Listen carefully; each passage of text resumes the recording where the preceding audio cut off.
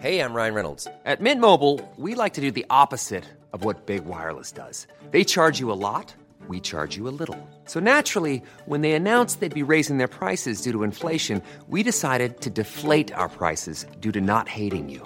That's right. We're cutting the price of Mint Unlimited from $30 a month to just $15 a month. Give it a try at mintmobile.com/switch. $45 up front for 3 months plus taxes and fees. Promo rate for new customers for limited time. Unlimited more than 40 gigabytes per month. Slows full terms at mintmobile.com. Hold up. What was that? Boring. No flavor. That was as bad as those leftovers you ate all week. Keke Palmer here, and it's time to say hello to something fresh and guilt-free. Hello Fresh. Jazz up dinner with pecan-crusted chicken or garlic butter shrimp scampi. Now that's music to my mouth. Hello Fresh. Let's get this dinner party started. Discover all the delicious possibilities at hellofresh.com.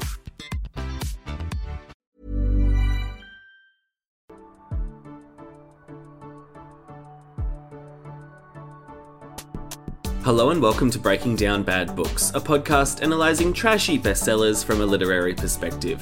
And today we're looking at Chapter 7 of New Moon, titled Repetition. Stephenie Meyer's favourite thing, repetition.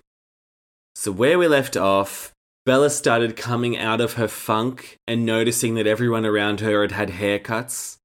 She never stopped to think, maybe I should get a haircut, but she just, she's taken baby steps. And we start this chapter with her saying, I wasn't sure what the hell I was doing here. And I was like, oh God, not another dream sequence. But it's not. It's not. What she's doing is, she's stalking the Cullens' old house. That's what she's doing. It's not immediately apparent, but she's saying, why am I doing this? Am I trying to be a zombie again? I should be hanging out with Jacob. This isn't a healthy thing to do, but I'm driving down the overgrown lane, twisting through all of these trees like a tunnel, and she's just banging on about how overgrown the road is to the Cullens' house. It's only been a couple of months, but you'd think she's in an I Am Legend hellscape, where she's the lone survivor and the earth has just overgrown, taking over all of the buildings. And apparently it's the same day as when she was just in the lunchroom looking at Lauren's haircut, because she says, it was just this strange sense of repetition I'd felt at school today. The coincidence of the date, the feeling that I was starting over. Remember, because today is the same date as when she first moved to Forks. That's not a coincidence. That's literally just time moving on. Every 365 days, it's the same date. I mean, not accounting for leap years, but I'll tell you something. I never really get leap years. Like, I know what a leap year is, but I can never remember it. And they used to be like, oh, when it's the Olympics, it's a leap year. But like, we're in 2021 and there was no Olympics last year and there might be Olympics like next month in Japan. I'm confused. I can't just build my life around the Olympics committee's schedule. Okay? And then other than that, what have we got? 28 days has February, January, April, and November. Like, I never remember that rhyme either. And like, I'm a smart guy. I've got 2 degrees. But the whole knowing how many days there are in a month thing, I'm not good at it. It's a weakness and I'm admitting it here and I'm being very brave in saying that. But yeah, no, Bella thinks it's a coincidence that she was at school a year ago. She needs to look up what a coincidence is. And she's saying it's a sense of repetition. But she was telling us that she felt completely different because no one was looking at her. No one was paying attention to her at school. The teachers were gliding over her face as they scanned the room. Whereas on that first day of school, everyone was talking about Bella. She was the beer-flavoured nipple girl in town. Everyone was obsessed with her. So it's not really repetition. I'm not getting the repetition bells. But she's convincing herself that this is the right thing for her to do, to go and stalk the Cullens' house. She's just thinking about how he said it will be as if I'd never existed, and she's trying to cling on to the fact that he did exist. And again, I say, it's been 4 months. You haven't forgotten him yet.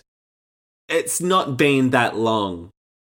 People at school will gladly talk to you about him if you brought it up. I'm sure if she said, hey, Ange, remember Edward? I wasn't imagining that, right? Ange would be like, no, yes, he went to school here for 6 years. Never aged a day, now that I think about it. And the truth is that she is still trying to hear that voice in her head, which is Edward yelling at her, and she doesn't really know what brought that voice about yet. That's what she's telling us. She's saying she wants to hear his voice because it came from some part of her in her self-conscious that was memory.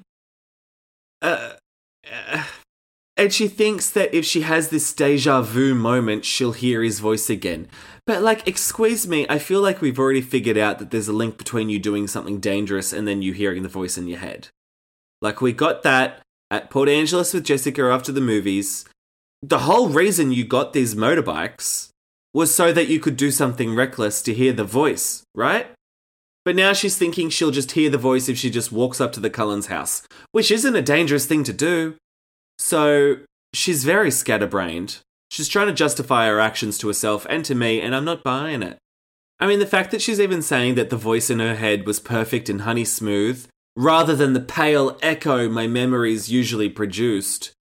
And like, they're all coming from your head. The call is coming from inside the house, Denise. It's all from you. One is not better than the other.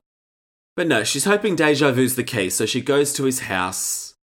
Somewhere she hasn't been since that ill-fated birthday party. And she tells us thick, almost jungle-like growth crawled around the house. It's like what they say in Jurassic Park. Nature finds a way. And nature is finding a way to overtake that property. So she finds the house, even though it had been flooded in grass. She finds the house, but it's not the same. She says even though nothing had changed on the outside, she could feel this emptiness screaming from the blank windows. It was creepy. Well, it had always been creepy. It's creepy that there was 6 vampires living in a house with a kitchen that they never use and bathrooms that they never use, but didn't bother to put a bed in because they just never wanted to lie down. Imagine never wanting to lie down even though you don't sleep. Ridiculous. The biggest plot hole in the whole book. So she walks up to the house and nothing. No lingering sense of their presence or of his presence. No voices in her head. But she says she doesn't want to go too close because she doesn't want to look in the windows and see the rooms bare because that certainty would hurt her.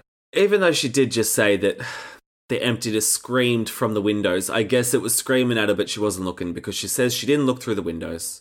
So she feels like shit, so she runs back to the truck and then she drives up to La Push to see Jacob because she needs to see Jacob. And she's like in a state, but as soon as she sees him, her chest seems to relax, making it easier to breathe.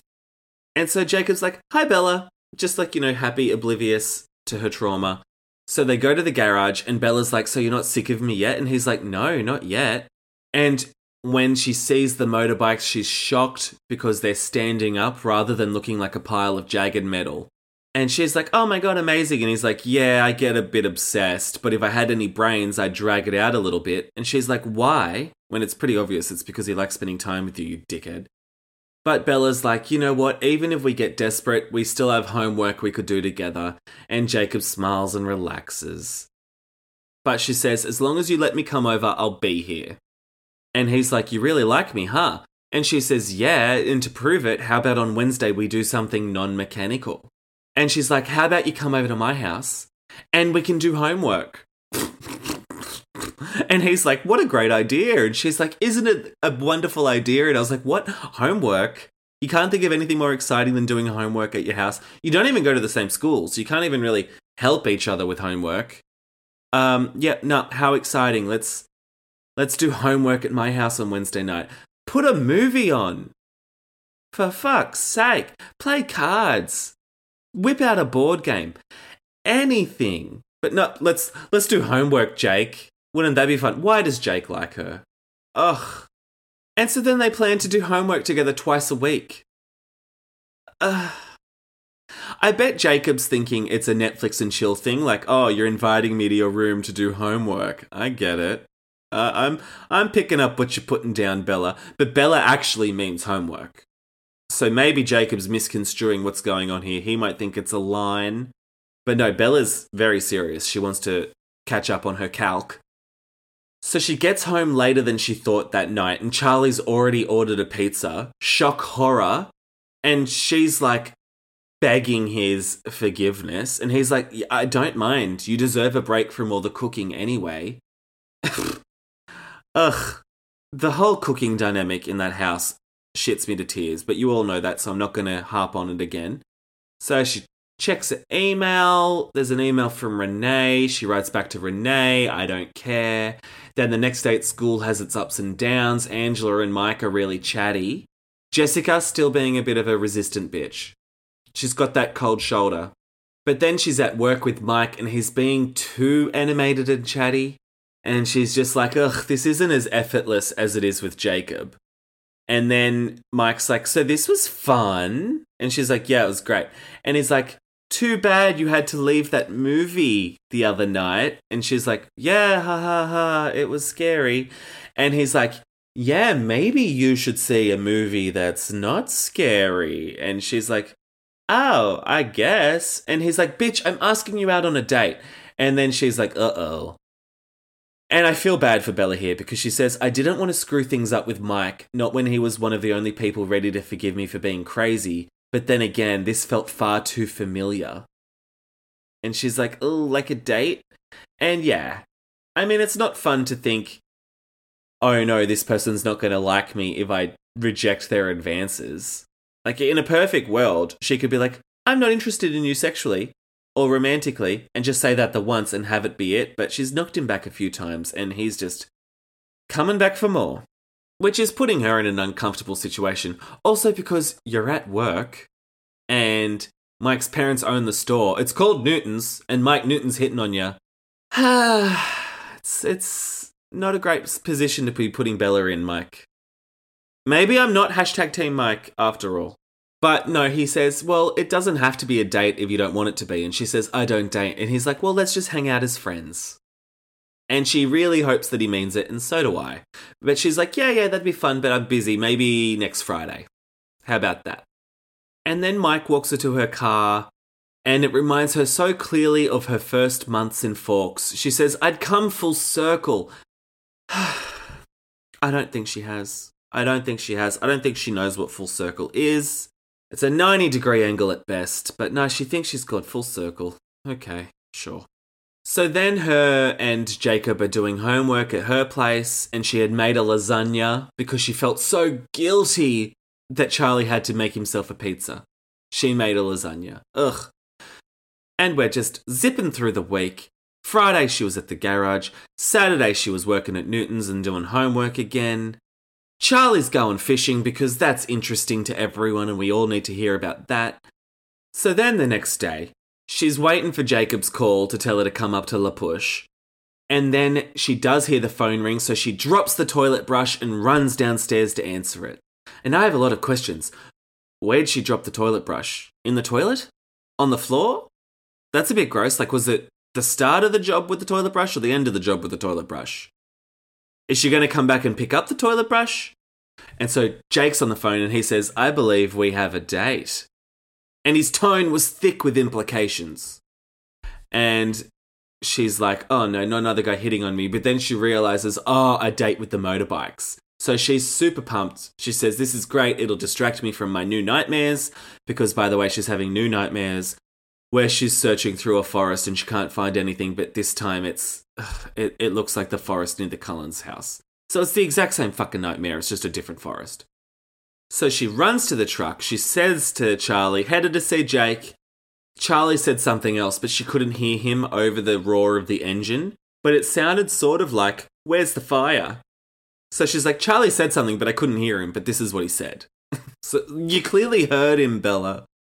So Jacob has put blue ribbon in bows around the handlebars of the bikes. How cute's that? But she found it hilarious. So she's laughing at that. And Jacob's like, let's go. But they can't ride there, obviously, because Billy will see. So they load him up onto the truck and they go for a drive to the perfect spot. So they're driving on some dirt road going in and out of the forest, just along the cliffs looking out at the Pacific Ocean. And then she notices 4 figures standing on a rocky ledge. much too close to the precipice, and they're just wearing little shorts. They're topless. And she's watching as a tall one steps close to the brink and then threw himself off the edge, and she's like, no! And she slams on the brake, and Jake's like, what's wrong? And she's like, he jumped off a cliff. Why didn't they stop him? We've got to call an ambulance. And it's just like, okay, bitch, like they're clearly cliff diving. Are the other three guys not bothered? Was he pushed? No, he just dove into the ocean. Hence why he wasn't wearing lots of clothes. And Jacob's like, oh God, they're cliff diving, Bella, you dumb bitch. It's recreation. La Push doesn't have a mall, you know. And she can tell that he's teasing, but there's a strange note of irritation in his voice. I'm sure we'll find out what that is about in one page. And so she's just like, cliff diving, how weird. And he's like, yeah, well, most of us jump from lower down, but those guys are insane, probably showing off how tough they are. And then he's making a disgruntled face as if the stunt personally offended him.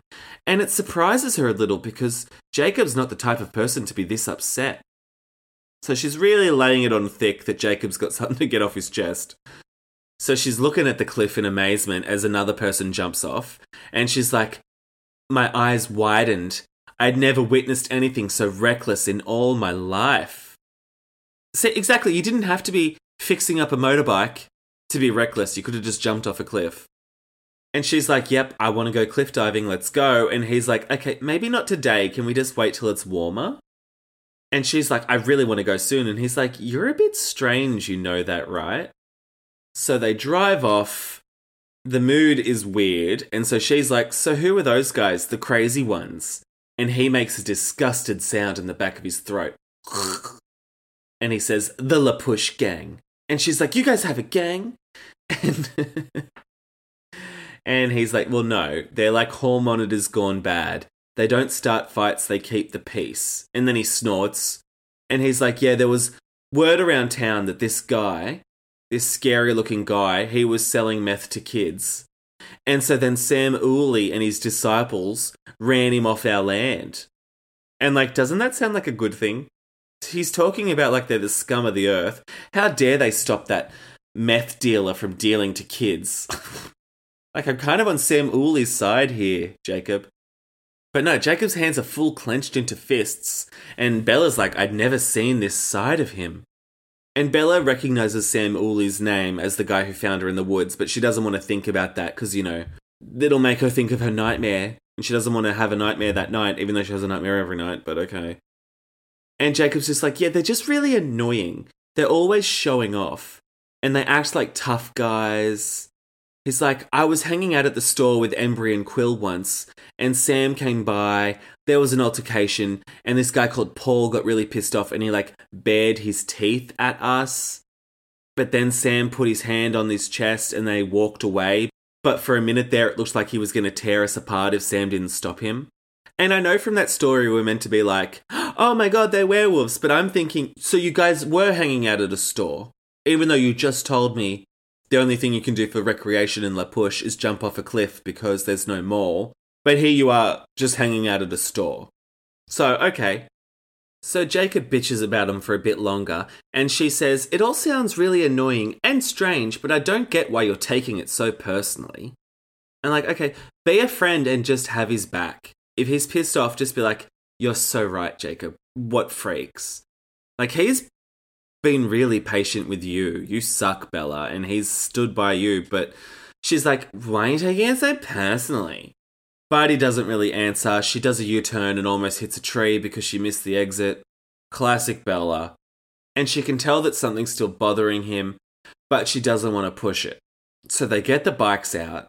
They start setting up the bikes to ride, and then she says, Jake, what's really bothering you? So when she was like, I'm not going to push it, I guess that changed. So she says, what's really bothering you? Is it about Sam or is there something else? And he's like, it's just the way they treat me. It creeps me out. They treat me special and I don't know why. He says they look at him like they're waiting for something, like he's going to join their gang someday. and he hates it. And Bella's like, you don't have to join anything.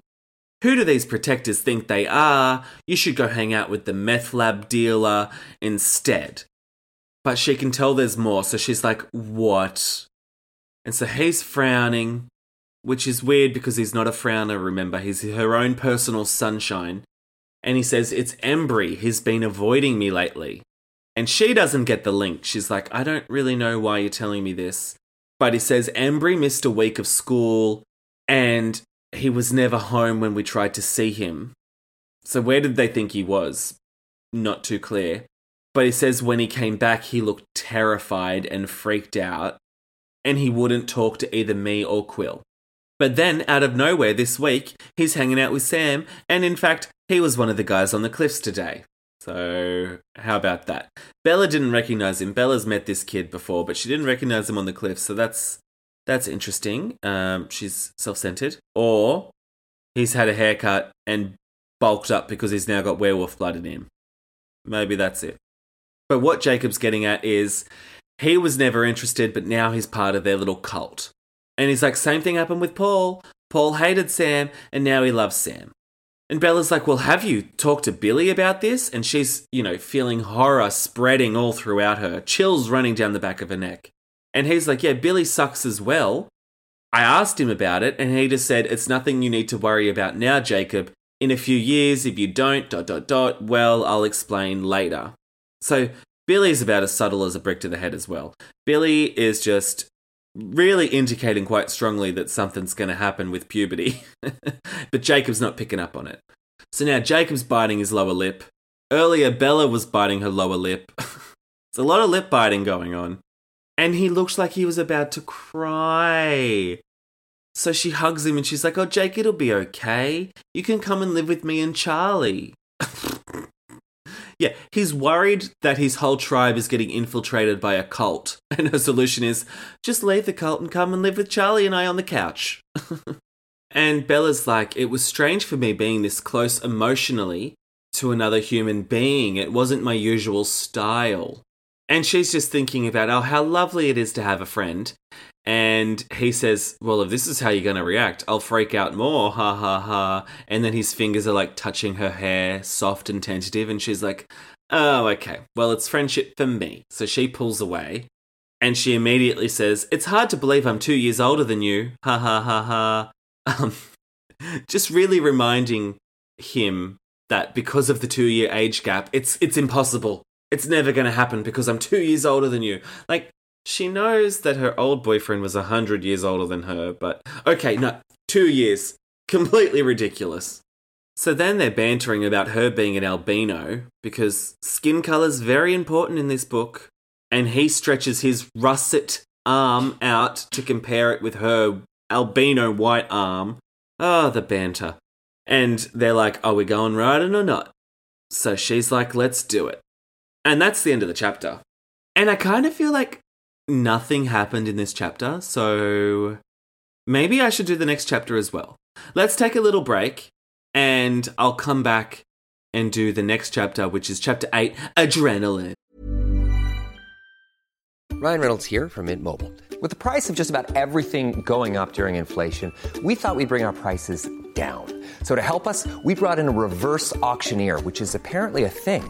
Mint Mobile Unlimited Premium Wireless. How to get 30, 30, bit to get 30, bit to get 20, 20, 20, bit to get 20, 20, bit to get 15, 15, 15, 15, just $15 a month? Sold! Give it a try at mintmobile.com/switch. $45 up front for 3 months plus taxes and fees. Promo rate for new customers for limited time. Unlimited more than 40 gigabytes per month. Slows full terms at mintmobile.com. I'm Sandra, and I'm just the professional your small business was looking for. But you didn't hire me because you didn't use LinkedIn Jobs. LinkedIn has professionals you can't find anywhere else, including those who aren't actively looking for a new job, but might be open to the perfect role, like me. In a given month, over 70% of LinkedIn users don't visit other leading job sites. So if you're not looking on LinkedIn, you'll miss out on great candidates like Sandra. Start hiring professionals like a professional. Post your free job on linkedin.com/achieve today. Ever catch yourself eating the same flavorless dinner 3 days in a row? Dreaming of something better? Well, HelloFresh is your guilt-free dream come true, baby. It's me, Keke Palmer. Let's wake up those taste buds with hot, juicy pecan-crusted chicken or garlic butter shrimp scampi. HelloFresh. Stop dreaming of all the delicious possibilities and dig in at HelloFresh.com. Let's get this dinner party started. Wow. Nice. Yeah. What you're hearing are the sounds of people everywhere putting on Bombas socks, underwear, and T-shirts made from absurdly soft materials that feel like plush clouds. Yeah, that plush. And the best part? For every item you purchase, Bombas donates another to someone facing homelessness. Bombas. Big comfort for everyone. Go to bombas.com/ACAST and use code ACAST for 20% off your first purchase. That's bombas.com/ACAST. Code ACAST. So where we left off, I'm not going to do that whole thing, we just did it. So, Chapter 8, Adrenaline. It starts with Jacob teaching her where the clutch is, pointing out all the different parts, and I'm thinking maybe it would have been helpful if she was more actively involved in the reconstruction process, then she would know where the brake is. But okay, no, he's teaching her from scratch. He's saying use the brake at the handle, don't use the back brake, that's for later. And she's like, that doesn't sound right. Aren't both brakes kind of important? And he's like, you're the one that wanted me to teach you how to ride. Just forget about the back brake, okay? So he teaches her how to brake with the handle, and she's terrified, but she's trying to tell herself that fear was pointless because she'd already lived through the worst thing possible. Edward dumping her was the worst thing that could ever happen to anyone in the entire world, so what has she got to worry about riding a motorbike? So then he's just teaching her how to start the engine. It's just about as interesting as you think it would be. A lot of telling her to ease up on the clutch. So much talking about clutches. And I'm thinking, why is she holding a handbag? Why is she holding a sensible going out handbag? And then I'm like, oh, you mean a clutch like on the motor? Like, okay. But the point is, she starts riding and then she's shocked to be interrupted by a voice that did not belong to the boy standing next to her. Shocked. Even though the whole point of this exercise was to hear the voice, she's shocked. And it's Edward's velvet voice saying, this is reckless and childish and idiotic, Bella. And she gasps at it because she's shocked. And her hand falls off the clutch, the bike buckles, and then she falls over. And then the voice is like, I told you so. So like even in her subconscious, Edward's a prick. Jacob asks if she's okay, and she's like, I'm fine. And then she narrates, more than fine. The voice in my head was back. God, this is so dumb. I just don't understand the psychology behind this. It makes no sense. Because it's not a real voice in her head. It's not really Edward. It's her subconscious manifesting this. So why does she have to go to all the extreme lengths for it to trigger into her head? Can't she just trick herself? Ugh. How do you trick... None of it makes sense. It's like Stephenie Meyer thought, I need to have them break up so we can have a love triangle, but also I don't want to book without him, so I'll just come up with this contrived notion that he's got... I can't even say it out loud. That he is in her head. Okay, whatever. Let's move on. And then she's like, wait a minute. It must be the adrenaline that triggers the voice. Maybe it's not déjà vu. Well, of course it's not déjà vu. She says being reckless was paying off. Maybe I'd found a way to generate the hallucinations. Oh, God, so we've just got more of this. More of this coming. So then she's back on the bike. She's trying it again. The voice is saying, do you want to kill yourself? Is that what this is about? And she never says that it's Edward's voice, by the way. She just says it's a velvet perfect voice. She describes it as velvet like every time, but she never says Edward's name. So it's like, ugh. And then she ignores the voice. I mean, I thought the whole point of doing this was to hear the voice, but she ignores what the voice is saying because she knows deep down that Jacob's not going to let anything serious happen to her. So if she knows that deep down, how is her subconscious still getting tricked? And, never mind. It doesn't make sense. Then the voice is saying, go home to Charlie, and the sheer beauty of it amazes her. And then guess what? She's riding too fast. The voice is yelling at her, which distracts her from the road, so she's veering off the path. So nice one in a voice. And then she's freaking out, and so what does she do? She slams on the brakes using her feet, which Jacob expressly told her not to do. So she fucks up, she falls off, the motorcycle lands on top of her, pulling her across the wet sand until it's stationary. Her face was mashed into the moss. Jacob pulls the bike off of her. She's dizzy, she's confused, and thrilled. Thrilled that she's found the recipe for the hallucination. What a dickhead. And she's like, I'm great, let's do it again. And Jacob's like, yeah, I think I need to take you to the hospital. And she's like, Pa, I'm fine. And he's like, Bella, you've got a huge cut on your forehead and it's gushing blood. Now, remember, I don't know when my voice is cracking, but remember last book when there was the chapter called Blood Type and they did blood typing in biology, which is a completely normal thing that every school does. And she fainted. She couldn't handle the teeny tiny little prick of blood because she can smell blood. She's got a superhero power that she can smell blood. So that made her faint. And now here she is with her gushing blood out of her head. Can't smell it. Can't smell it. She can smell nothing but the damp moss on her face. So her superhuman nose is no longer working. And so then she's like pushing against the gash in her head and she says, oh, I'm so sorry, Jacob. And he's like, why are you apologizing for bleeding? Which, wow. Remember how she used to always apologize for bleeding around Edward? It's almost as if humans and vampires shouldn't date. And then we come into the most aggravating little scene where he's like, I've got to take you to the hospital. And she's like, oh, first you better gather the bikes. And so he's like, oh, all right, I'll be right back. And so he's running off to get one bike, and then he's riding the bike back to the truck, and then he's running off to get the other bike, and then he's riding that bike back to the truck, and then he's running back to Bella, and then he's helping Bella walk back to the truck. And I was like, so this gash on her head that's bleeding profusely, we're just going to put that on the back burner, are we? Okay, no, sort out your bikes. Oh, and also, he took off his shirt so she could, put some pressure on the wound. And because he's shirtless riding a motorbike, we get a great description about his shiny hair whipping against the russet skin of his back. Just in case you were wondering what his skin looked like, it's russet. So Jacob gets her into the truck and she's like so flazé-da. She's like, head wounds just bleed more than most. His urgency wasn't necessary. And I don't know if anyone is being urgent. And she's like, come on, think about this. If you take me to the ER now, then Charlie's going to hear about it. And we've got these bikes to deal with. We need to come up with a plan. And Jacob's like, what the fuck? I need to get you stitches. You're going to bleed to death. And she's like, it'll be fine. Let's just take the bikes back first. And then we'll stop at my house, dispose of the evidence, and then go to hospital. And I'm thinking, why is the voice in her head not saying, Bella, go to the hospital right now. You're going to bleed out.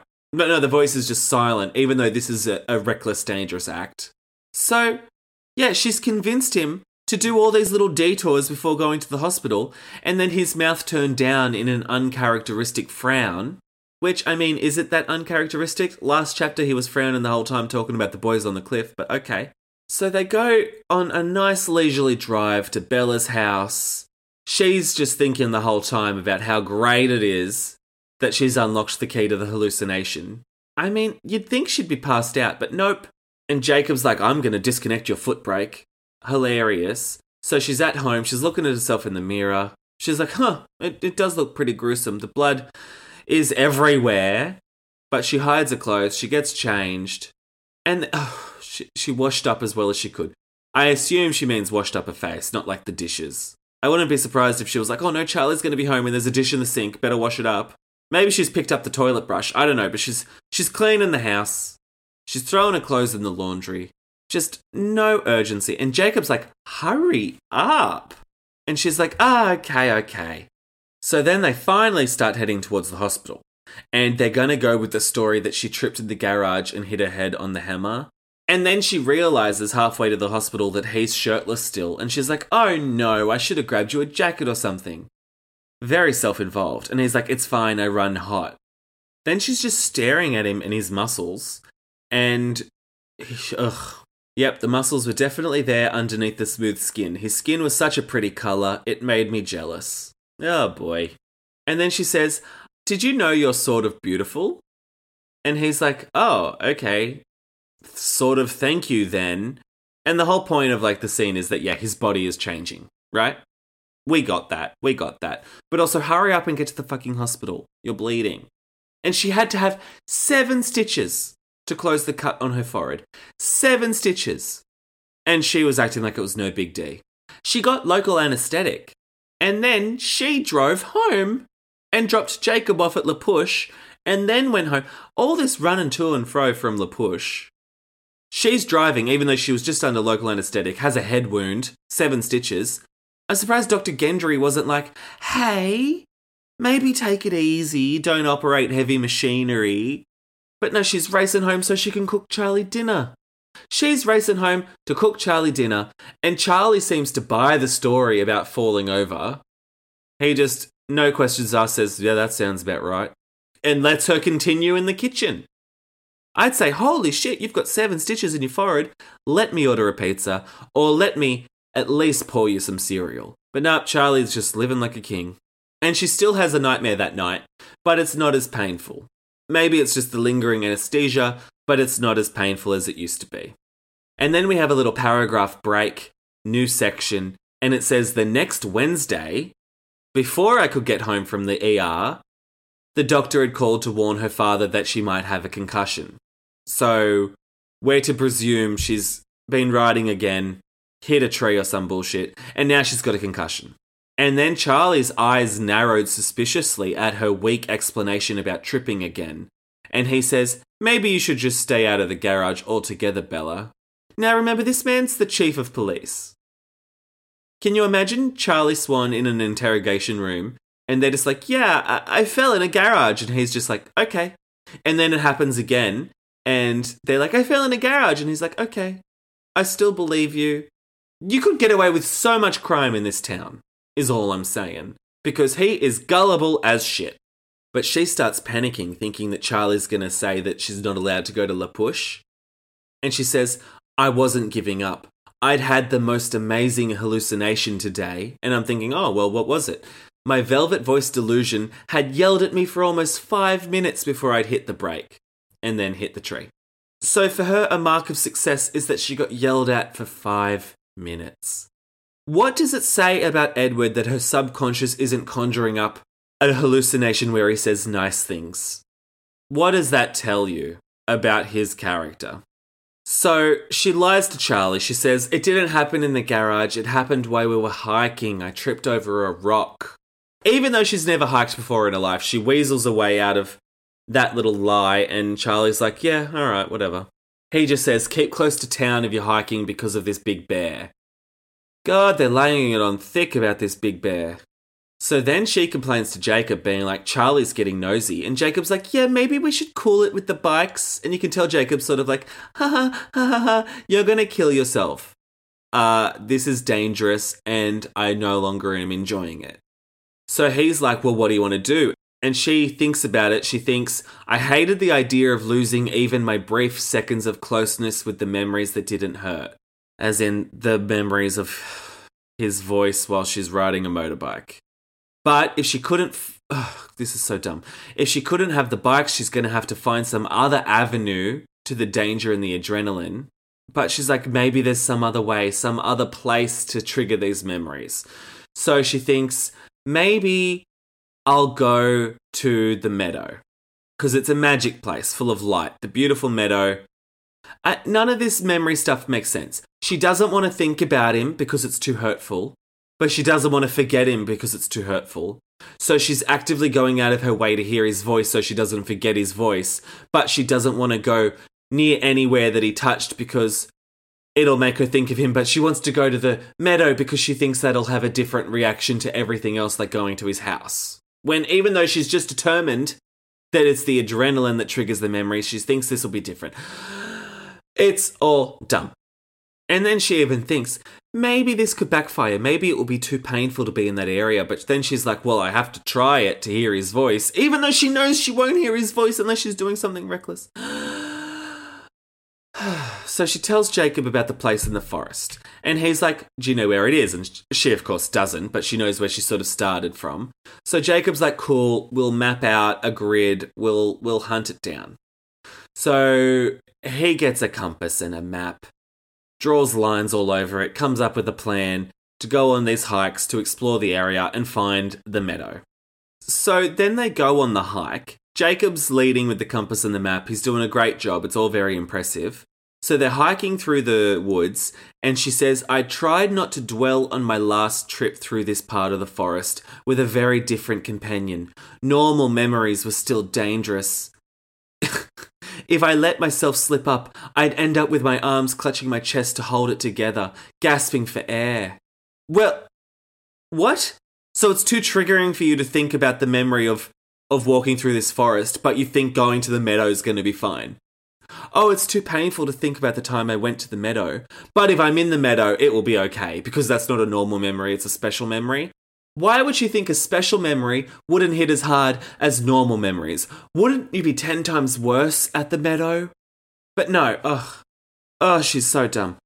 So while they're hiking, she asks again about what's happening with the pack. She's like, so is Embry back to normal yet? And he says no, he's not back to normal. And then he turns grumpy. His mouth pulls down into a frown again. The classic trademark Jacob Black frown. And so instead of just like dropping it, Bella's like, still with Sam, huh? And he says, yup. And because the one-word answer doesn't inspire her to maybe drop it, she's like, are they still looking at you funny? And he says, sometimes. Another one-word answer. And she says, and Billy? And he's like, yeah, as helpful as ever. And she's like, well, you can always stay on my couch. Pick up the social cues, Bella. He doesn't want to talk about it. So on this part of the grid that they're exploring, they don't find the meadow, so they head back towards the truck. And so then they plan to go on another hike tomorrow to explore more of the bloody wilderness.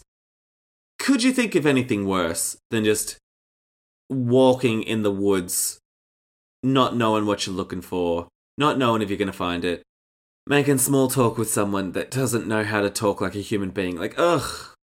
Poor Jacob, he is a saint. And then Jacob makes a crack about wishing he'd see the bear tomorrow and that he's disappointed. And she's like, yep, maybe we'll get lucky tomorrow and something will eat us. And he's like, bears don't eat people. We don't taste that good. And then he says, of course, you might be an exception. I bet you'd taste good. And she says, thanks so much, he wasn't the first person to tell me that. End of chapter. And what a weird thing to say to someone. I bet you'd taste good. Like, I bet a bear would enjoy tearing your muscles from your limbs and eating you.